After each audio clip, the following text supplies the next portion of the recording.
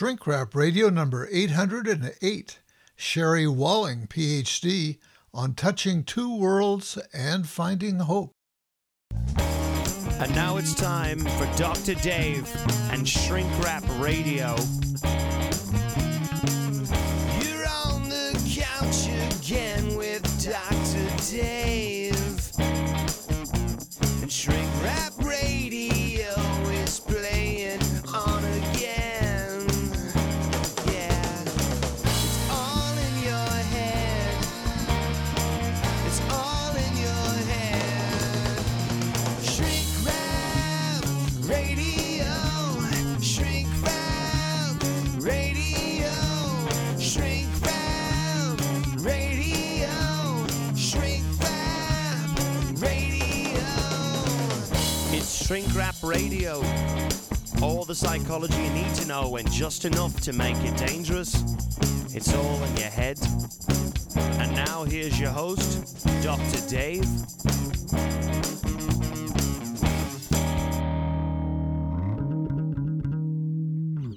My guest today is Dr. Sherry Walling, a clinical psychologist, speaker, podcaster, author, and mental health advocate. We'll be discussing her 2022 book, Touching Two Worlds, a guide for finding hope in the landscape of loss. Now, here's the interview. Dr. Sherry Walling, welcome to Shrink Wrap Radio. It is great to be with you. Thanks so much for having me. Well, it's really great to have this opportunity to speak with you. We're going to be talking about your book, which is not quite out yet. I understand it's going to be released in a week or two. And so it's nice to get in one of the first licks here in discussing your book. You're an early influencer here. Yeah, I like that. And so we're going to be discussing your book, and the title is Touching Two Worlds, a guide for finding hope in the landscape of loss. And I want to say at the outset that I really felt your presence in the book. And I know I'm going to feel it here. I had a recent guest who said I was decrying the fact that we could only be together virtually, psychoanalyst. And she said, I don't look at it that way. I experience you, you experience me, and we're here with each other right now in the here and now. And that made an impact on me, I must say. And so I really want us to have that quality here. And as much as I came to be moved by your book, initially, before I got into reading the book, I read your bio. And they say you can't judge a package by its wrapping. So before I got into the book, I looked through your bio, and what I saw was success as a therapist, as a business owner, a consultant, a podcaster, and so on. So certainly I congratulate you on all of that. But I didn't see the vulnerability that might connect you and me until I got into the book. And then as soon as I got into the book, even in the book's introduction, I saw your grief that you shared so openly and so powerfully. And just to bring our viewers and listeners up to date, you lost your father to cancer and your brother to suicide within a 6-month period. So these things came to the day. Wham, bam, and hit you really hard. And but let's step through your story. What were your growing up years like with your father? I grew up in Northern California in a little city called Redding, which is well known for its beautiful mountains and lakes. It also is a top producer of methamphetamine and has a lot of mega churches, big churches. So it's an interesting community. Yeah. Even though I'm in California, Northern California, I don't think I've ever gone to Redding. Yeah. Doesn't sound like I'm missing much. Except the beauty. Except the beauty. And so I grew up in a very religious family. And my dad was a youth pastor for much of my upbringing. And so that was a big part of, shaping my upbringing. I think, especially as a young girl and as a young woman, the community that we were part of, women weren't to speak from the front of the church, weren't to speak from the pulpit, so to speak. And so there was a lot of kind of messaging around gender that I had to work through as a kid, but also enjoyed with my dad a lot of the beauty of the community that we were living in. So we'd spent a lot of time at the lake and spent a lot of time being outside. And so, like most people's childhoods, it's a mixed bag. There were some gifts and there were some challenges. Yeah. What are the words that come to mind to describe his personality? Would you say the first 5 or 6 words that come to mind? He was kind of a pain in the ass. He was kind and playful, but also pretty type A. Really needed things to be done just so, kind of his way or no way. But he also had a tenderness for his children. He always had a dog. He was really sweet with his dogs. He was sweet with my mother. So he had a deep kindness and also a rigidity that I found certainly frustrating as his daughter. Yeah. By the way, I also grew up part-time evangelical, so I have some understanding of what you're talking about that. I loved your chapter where you talked about heaven, and maybe we'll get to that. But and let's just touch in with your brother, although we'll be talking about him more too. So what words come to mind when you think of your brother during childhood? Yeah, during childhood, he was really silly. He's 7 years younger than me. Okay. So he was often the cute, silly, did a funny dance, made us laugh. Yeah. We sort of all doted on him, but he held that without becoming kind of a bratty baby, like the youngest child who gets what they want. Yeah. He didn't have that vibe. He had a real vibe of kindness and sweetness and playfulness. Yeah. Tell us something about your mother. My mom, her name is Marcia. She's also has a gentleness about her. She was diagnosed with multiple sclerosis a year after I was born. So she went through her life, kind of carrying that illness and at different levels of mobility and focus were kind of the two things that were most impacted by her diagnosis. But she was just a very kind of a turtle, like slow and steady, very present, very consistent, very steady. And I marvel at that now as I'm an adult and raising children, that she raised 3 children with, pretty compromised ability to move around. So I have a lot of respect for her. Yeah. So going back to your bio again, I'm really impressed by your high achievement level. And I'm wondering, where does that come from, that motivation, that drive in you for achievement, which seems to really characterize your life? Yeah, well, I'm the oldest daughter in a family with significant disability. So I'm sure any of your listeners who've read any Adlerian theory or thought about how birth order affects things, I really felt that. I felt in my mom's illness some of the struggle that my family needed me to kind of be okay. And I also felt that I wasn't always a great fit for the evangelical community that I was growing up in. I had a lot of questions. I had a busy mind. I wanted to learn things. I had a gentle way of really challenging the assumptions that I was given. Yeah. And so the combination of kind of being a mini adult and also having a pretty subversive curiosity really led me to be quite successful in school. And thankfully that outlet was available to me, because that it was in my mind then and became my path out, or my path to more choices, which was reinforced over and over through all different levels of my education. Yeah. So going back to your father, what was the relationship like in your adult years?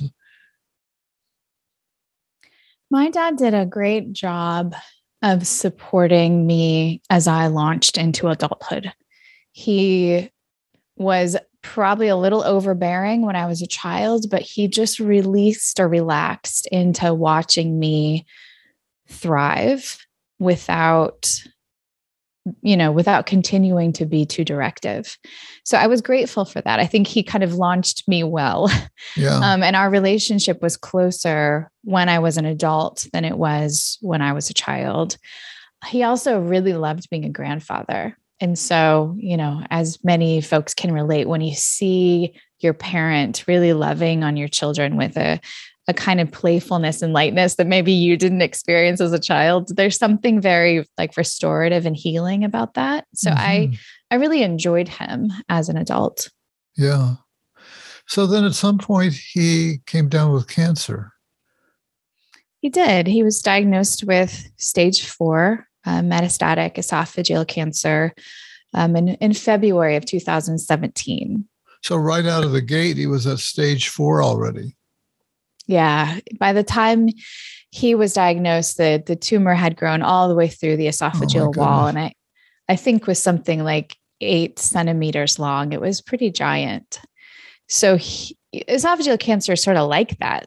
By the time you have symptoms, by the time it impacts your functioning, it's generally because the tumor has grown quite large. Wow. And so how long was the period of illness before he passed away? There was about 18 months between his diagnosis and his death. Yeah. And he was a really determined fighter, which was interesting to watch. I write about this a little bit in the book because when I read the statistics and heard the diagnosis, I was in the room when the doctors were kind of talking about his prognosis with him. I sort of thought, this is sort of an end of life, quality of life scenario. But he really wanted to engage whatever treatment options were available to him. And so he did lots and lots of chemo, clinical trials, kind of anything that he could to try to have more time, which was his way, right? A little bit tenacious, a little bit stubborn. Yeah, yeah. So you were already well established at this point, right, in your adult life, right? You were already, Yep. A lot of the things that we see on your bio had already happened for you. And nevertheless, his death hit you really hard. Well, sure. I think your professional success is not the same as the tenderness of your heart, right? They're related, but one doesn't determine the other. Yeah. And I think his death hit me hard because I loved him so much and also generally walk through the world with a kind of open-hearted tenderness that you wouldn't see in my bio because it's a list of things I've done, not a list of things I care about. Right. And you described the grief as really hitting you in the belly really hard. Yeah. You make it very vivid in the book that the grief was very powerful. And I don't remember if it was right after your brothers, maybe the succession of the two, where you just were overcome by the grief for a bit. I think the two deaths had some similarities and some differences. And some of what became clear as I was writing about these experiences was how I held the griefs differently. So I was with my dad when he died. I was laying in bed with him when he took his last breath. My mother was there. So we're both of my brothers. And in many ways, it was a very sacred, beautiful experience. And I felt so much gratitude to be able to be there and so much reverence for that moment of passing from the known life to the unknown, whatever it is on the other side. Yeah. And of course I grieved him because I missed him as a father. I missed him as a grandparent to my children. I missed him as a companion and caretaker for my mother. Like there was a huge hole there. But losing my brother to suicide had a very different quality because I wasn't with him. You know, he died alone. He died in a field in Montana. He was far away. There wasn't the kind of intimate tenderness, loving moment where I could sort of bear witness and also be present as he moved on. And that was a more traumatic loss. For sure. I think there's also something developmentally different about, you know, as adults, we understand that we will likely lose our parents, but to lose my brother when he was 33 just felt like a disruption of the developmental order, right? I was supposed to, you can hear my supposed to cognitive language there, but supposed to grow old with my brother. He's supposed to, you know, go along with me in life. Yeah. And so that loss felt very different. Yeah. Yeah. Yeah, you describe it very vividly in the book as that you wanted to lash out, you wanted to break something, you wanted to screw something. Mm-hmm. It really got beneath all the conscious defenses. Right, all of those prefrontal cortex process. And that is trauma, right? That's, I think, where I would say my dad's death was not traumatic for me. Yeah. My brother's death was, and I felt it very differently in my body. That kind of deep level animal survival kind of moment of feeling like almost not human, almost just a body in pain. Yeah, you were in your animal.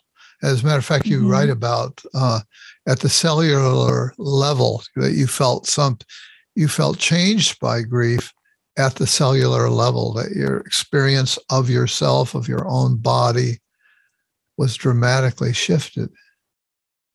Yeah, it helped me understand, you know, the language we use in our culture is the language of shock.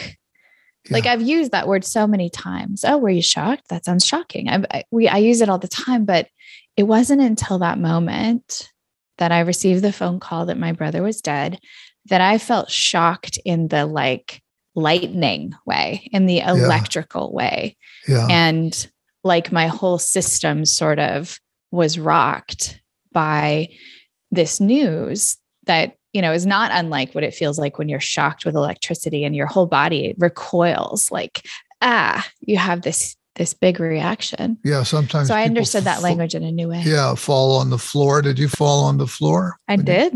Yeah. I was outside. I was on the back deck of my home. I was on the phone with my mom. Oh, wow. And I just kind of crumbled in the dirt, really, in the backyard. I will say, though, I'm grateful for the embodied experience, because I think sometimes we hold that shock in our minds in a way that is incongruent with our body's experience. So the fact that all of me, from my brain to my toes, had this kind of reaction, as I look back on it, feels, you know, quote unquote, healthier, feels congruent, feels embodied, feels whole. I didn't have in that moment the burden of needing to be a grown-up, of needing to take care of anybody or anything. I didn't have to keep up an appearance. Nobody was watching me. I could just crumble. And it was what I needed to do. Yeah. And I think it mattered in the long run to how I processed that grief. Yeah, yeah. You have a section that you talked about. Freud was right. What are you getting at there? What did Freud get right that you discovered in that moment? Well, I was playing with those basic drives that Freud talked about, thanatos and libido. Thanatos, of course, being that drive towards destruction, right? These are the drives that live in the id that the rest of our personality is trying to control and manage. But in this moment, the drive towards destruction, that sense of, I want to claw something, I want to kill something, I kind of felt like I tapped into this not to mix my theorists, but this collective unconscious of violence, because there was something in me that just wanted to erupt. Yeah. And then at the same time, I had this other urge that was almost more sexual. It was like something in me that wanted to recreate, wanted to feel the aliveness of another body. And so, I walk around as a very put together professional. I'm a mother, I take care of things, but to have this experience that sort of thrust me into the depths of those libidinal urges, was certainly kind of a life-changing moment for me to really feel the power of my body's drives in that moment. So without being hopefully Pollyannish about it, can we say that there are gifts that you received through your grief? I think there are gifts to allowing yourself to be dismantled and reconstructed. I think I have come to these experiences with a pretty open heart, and that has contained a lot of goodness for me. Yeah. Would you say that your all of your training in psychology and therapy and experience doing those things, did that provide any support for you?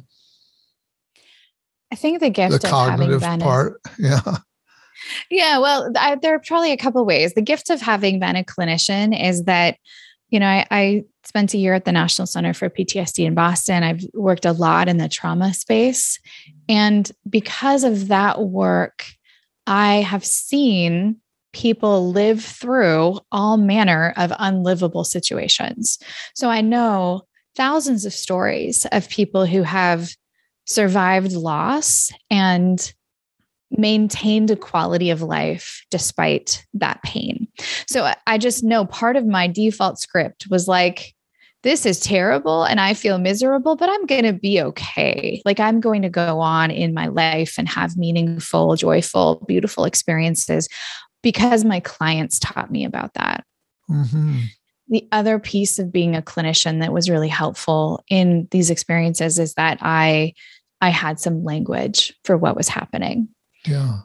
I knew that right after my brother died and I started doing the math of like, what could I have done to prevent this? Is this my fault? Should I have not said this or said that? Like, I knew I knew I was having this sort of worldview crisis, that I was struggling to cognitively integrate this experience into how I saw the world.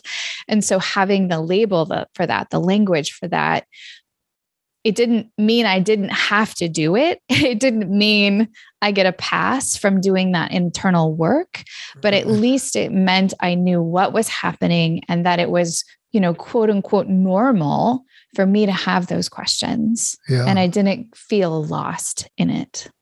Yeah. You used the word joy just now, and that became an important gift, I think, that came out of all of this. And you spoke about it in the context of somebody of a colleague that you've worked with who's deep into Joseph Campbell's Hero of the Journey.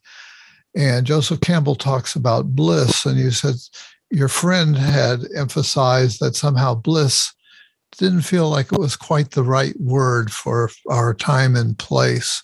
And somehow you contacted with the word joy, which makes sense to me right away. I kind of get that. But talk about the bliss versus joy. What are we getting at there?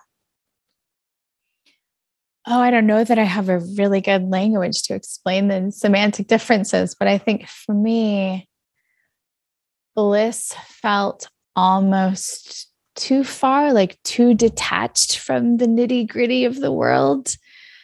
And joy felt more anchored to the world. Like I feel like I can have my feet in grief and my head in joy. Like I can span the whole range of experience. Yeah. In fact, that's why the book is called Touching Two Worlds. It's about that experience of being alive and in joy and in beauty and raising children and having a cool career and all of that stuff. And also being able to have a hand in death and loss and grief and trauma and moments of hopelessness, and knowing that there's enough space within me to span the full range of the spectrum. Yeah, that's what I love about the Jungian perspective, is the idea of needing to contain both, to not to over-identify with one polarity or the other, and to hold both, which is challenging in this world of opposites, right, in which we live and are constantly confronted with things that are trying to pull us this way or that way, and how can we find that middle path, and kind of which you described so well, in your image of touching both worlds. I really feel that. And I am really thankful for the Jungian language around shadow, right? Light and shadow, grief and love, right? They sort of map together. They're the inverse of each other, but intricately intertwined. You can't sort of have one without the other. Yeah. Now, as if there weren't already enough pain in your story, I was shocked to read in the afterword, which I, might not have made it to the afterword, but I did read the afterword, where I discovered that you lost a daughter of about 3.5 years old. Yeah, she was a family foster placement that came to live with us when she was 7. And she was with us for almost 4 years. And then things conspired such that she went back to live with her biological mother, which was not expected by our family. And so it's an interesting, ambiguous grief, if I could use that term, in the sense that she didn't die. So there wasn't a funeral, and there wasn't, people didn't bring cards or bring food. There wasn't, nobody sat Shiva, but she still was a daily part of my life. And then she was gone quite quickly. So you experienced a kind of mother loss as the mother part of you, the mother bear. You felt like losing one of your cubs. Oh yeah. Not felt like, it very much was. And she went back to a mother who had not previously been successful at keeping her safe. So, I had all kinds of fear around, is she going to be okay? And we're a couple of years out from that now, and she's still with her mother and does seem to be okay, safe. But to lose the 3 in a row, there were definitely times I didn't know if I'd make it. Yeah.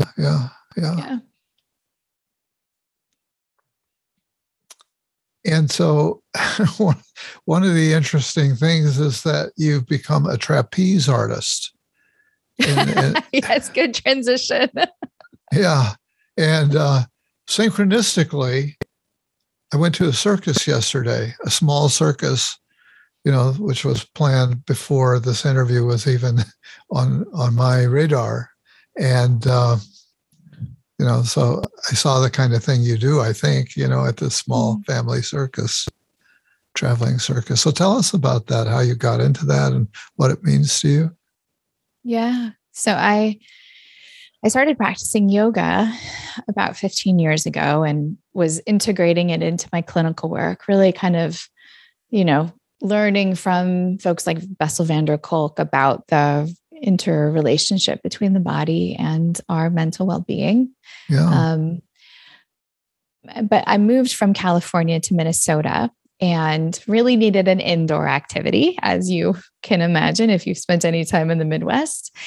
And so I ended up at an aerial yoga class, which is where there's a fabric suspended from the ceiling that really is used in yoga to help deepen your stretch. It's a supported yoga.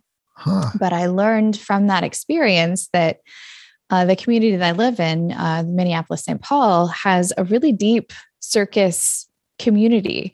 There's a circus training school here that trains children.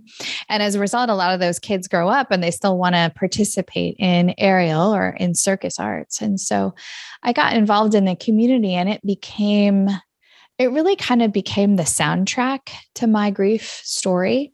So right as my dad was diagnosed with cancer, I started just to train as an aerialist, a couple times a week, sometimes every day. And it became that big body motion that I needed that was somewhat cathartic, but also just took my mind off of the pain that I was going through. When I'm on the trapeze or on an aerial fabric, like I have to pay attention precisely to what I'm doing. So there's not a lot of space for distraction, which I found to be really nice, like a very healthy alternative reality in which my body was strong and my mind was clear. Yeah. Even though in my on the ground reality, my heart was in pain and my mind was foggy, and the people I loved, I was losing. Yeah. Yeah. I can identify with that. There was a period in which I became a glider pilot, and part of it was to train my attention. I noticed how much my mind would wander, and go on automatic. And I thought, okay, I'm going to have to pay really close attention to what this teacher is telling me, because my life's going to depend on it. They can't get a ladder up there or anything. And I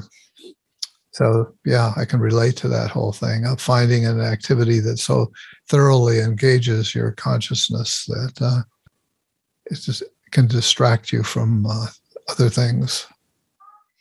And sometimes we call those non-ordinary states, right? You're outside of your day-to-day experience. You're, walking around self, and get to enter, a little bit of an alternative reality, whether that's through meditation or breath work or these kind of higher risk experiences that we see. I think they sort of jumpstart some part of our consciousness in a way that, I think is really helpful.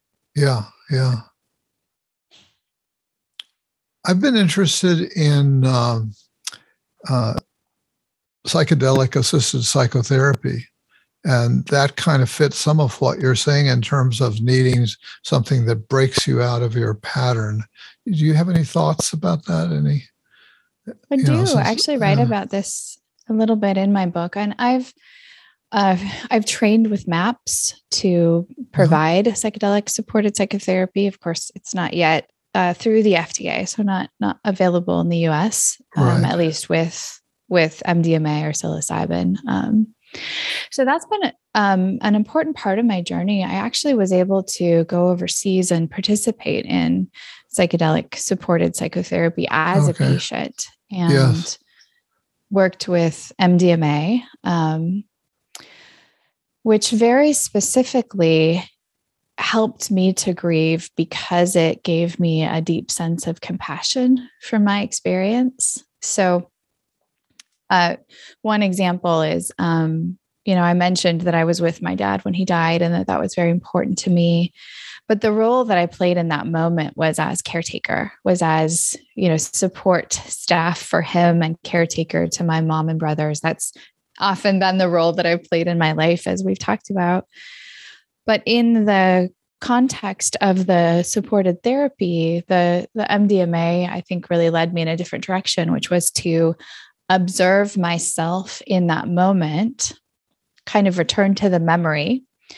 But instead of seeing it with the eyes that I experienced when it happened, I saw myself really as a daughter who was losing her dad.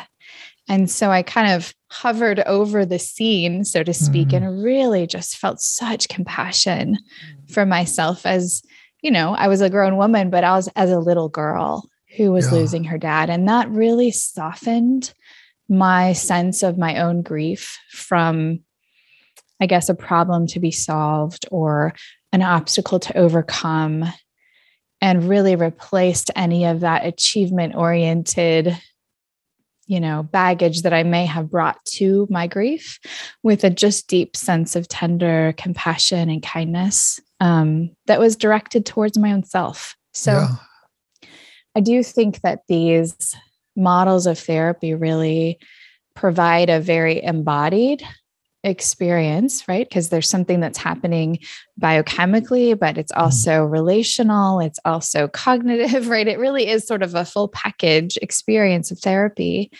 that's really quite helpful, especially for grief and for trauma. Yeah. Just yesterday, again, somewhat coincidentally, I was watching the Netflix series on psychedelic assisted psychotherapy. I don't know if you've seen it, but they're doing a really good job, I think, of getting that story across. And is this How to Change Your Mind, based on Michael Pollan's book? Yeah. And he's kind of a narrator for at least the first segment, and pops up, I think, in subsequent segments as well. So who is this book for? Who's the audience for this book? My marketing team has asked me that a lot.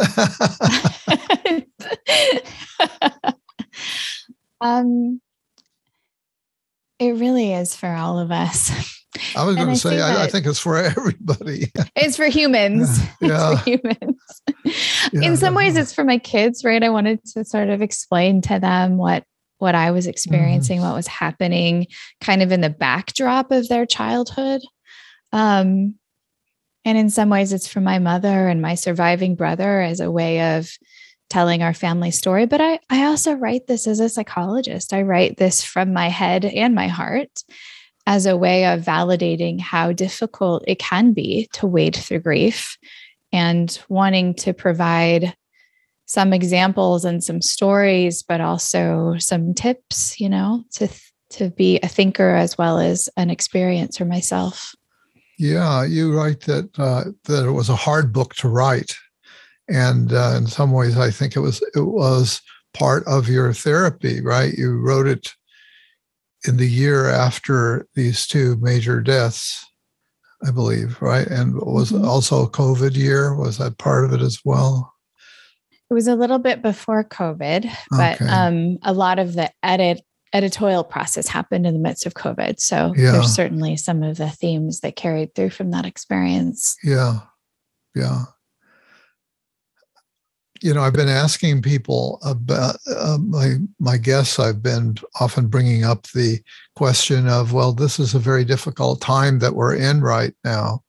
And your final chapter addresses it, not talking about the specifics of this challenging period we're in, such as the Ukraine and global warming and COVID and everything. But again, you talk about joy and the importance of being able to hold that joy along with all this other stuff. Again, it's walking that difficult path in between. And that, in the subtitle, there is the word hope. Mm-hmm. So, say a little bit about hope. That'd be a good place for us to wrap this up. Yeah, that's probably a good place, especially because the book is pretty gritty. Like it's sad. The book is sad. Yeah. But I am not sad. I am not categorically sad. I move in and out of sadness, just as I move in and out of hope and of joy and of all of the other experiences. And I think if there's one thing I'd love to communicate to people who may read this book, it's the sense that you can enter these painful moments. You can enter the things that you're afraid of, the things that have hurt you, without fear that you'll get stuck there, because there is the possibility of hope and the possibility of joy that's always lingering with us, lingering within us. Well, that's a wonderful close, Dr. Sherry Walling. I want to thank you for being my guest today on Shrink Wrap Radio. What a treat. Thank you for the thoughtful conversation. I really appreciate it, David.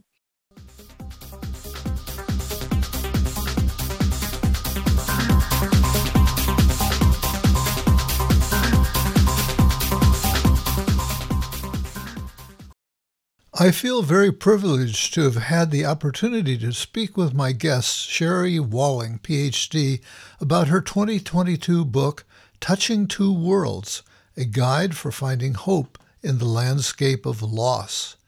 As I say in our interview, I read her bio before getting into the book, and I was so awed by her external successes as a Yale-trained psychotherapist, author, speaker, consultant, mental health advocate, podcaster, and more that I wondered how we might contact at a human level. However, once I started reading her book, that concern quickly dissolved. She writes very personally and openly about the trauma of losing her father to cancer and then 6 months later, her brother to suicide. Actually, as we talked, it became clear that her father's passing was not so traumatic in as much as it was expected, and her father embraced his end with grace. She describes his passing, with the whole family present, as a transcendent and healing experience. It was the quick succession of the death of her brother that sent her into a powerful, deep grief. The news was like a punch in the gut. The shock caused her to fall to the ground. It was a total body experience. Her animal self wanted to punch something, kill something, screw something. In the end, she came to see that as an important transitional experience of complete embodiment. The fact that she had previous trauma therapy training with Bessel van der Kolk helped her to integrate the experience both cognitively and emotionally. As we talked, I became aware of synchronistic connections between us. The day before our interview, I had been to a small traveling circus. Sherry has been getting aerial arts circus training as a way of getting into her body more. Also, I mentioned my interest in psychedelic-assisted psychotherapy and the current Netflix series on that topic. I had just watched the third episode of that series about MDMA therapy for trauma.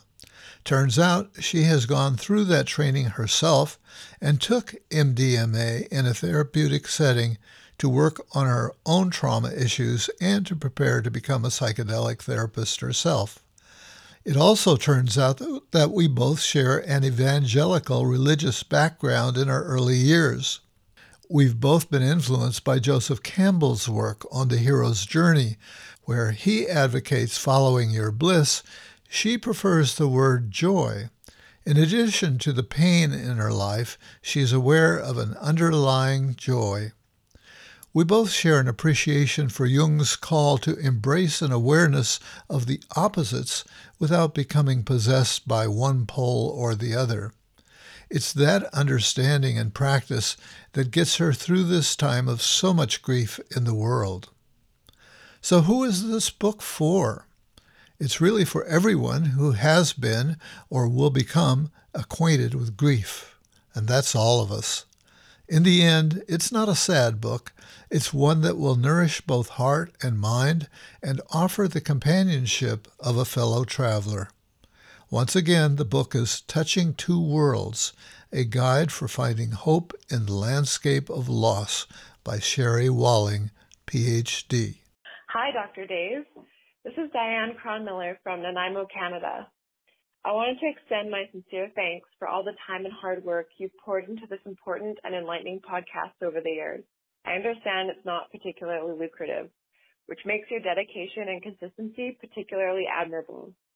I'm celebrating my recent graduation from Athabasca University's Master of Counseling program, and it felt important that a message and donation to you be included in my closing ritual. Though we've never met, I feel a kinship with you. You've been a constant companion through a most challenging 3.3 years of online study. As someone who's not a natural academic and struggles with sedentary screen time, the opportunity your podcast gave me to learn about psychotherapy while taking long walks in nature kept me inspired throughout my studies. For most of my degree, I was living on Salt Spring, a wonderful island full of hippies, farmers, and vacationers. I often felt isolated in my academic endeavor. However, as soon as I flipped on your podcast, I had the sense of being among colleagues, learning from the best professors in the field. There were many times I felt compelled to donate. but put it off with excuses of being a poor student. Let's face it, I will likely be in student debt for a long time, and yet I still manage to spend money on things of much less value than your podcast. With this realization, I decided to contribute a humble $5 a month in support and appreciation. Thank you for all you have done towards my edification and that of the psychological community at large. With deep gratitude, Diane. Thank you, Diane Cronmiller, for your endorsement and your ongoing donations. It's been my privilege to accompany you on your academic journey. And of course, thank you to all you other monthly supporters. You have no idea how much it warms my heart as I scroll through the list of regular donors each month to see each one of you. They're just like old friends. So once again, time to shrink wrap it up. Thanks to today's guest, Sherry Walling, PhD, for her deep and soulful sharing around her remarkable book, Touching Two Worlds, a guide for finding hope in the landscape of loss. By the way, we mentioned the Netflix series, How to Change Your Mind, which provides a wonderful introduction and overview of psychedelic-assisted psychotherapy. I really encourage all my listeners to watch this exceptional series. It's very well done.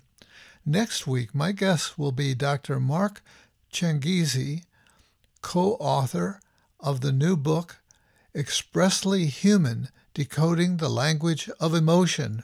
Mark Changizi is a cognitive scientist with several previous books about his research, including Vision Revolution and Harnessed. He's been a researcher and/or professor at University College Cork, Duke University, Caltech, and Rensselaer Polytechnic Institute. Be sure to join us for some challenging, mind-opening discussion. Until then, this is Dr. Dave reminding you to be kind to yourselves, others, and our precious planet.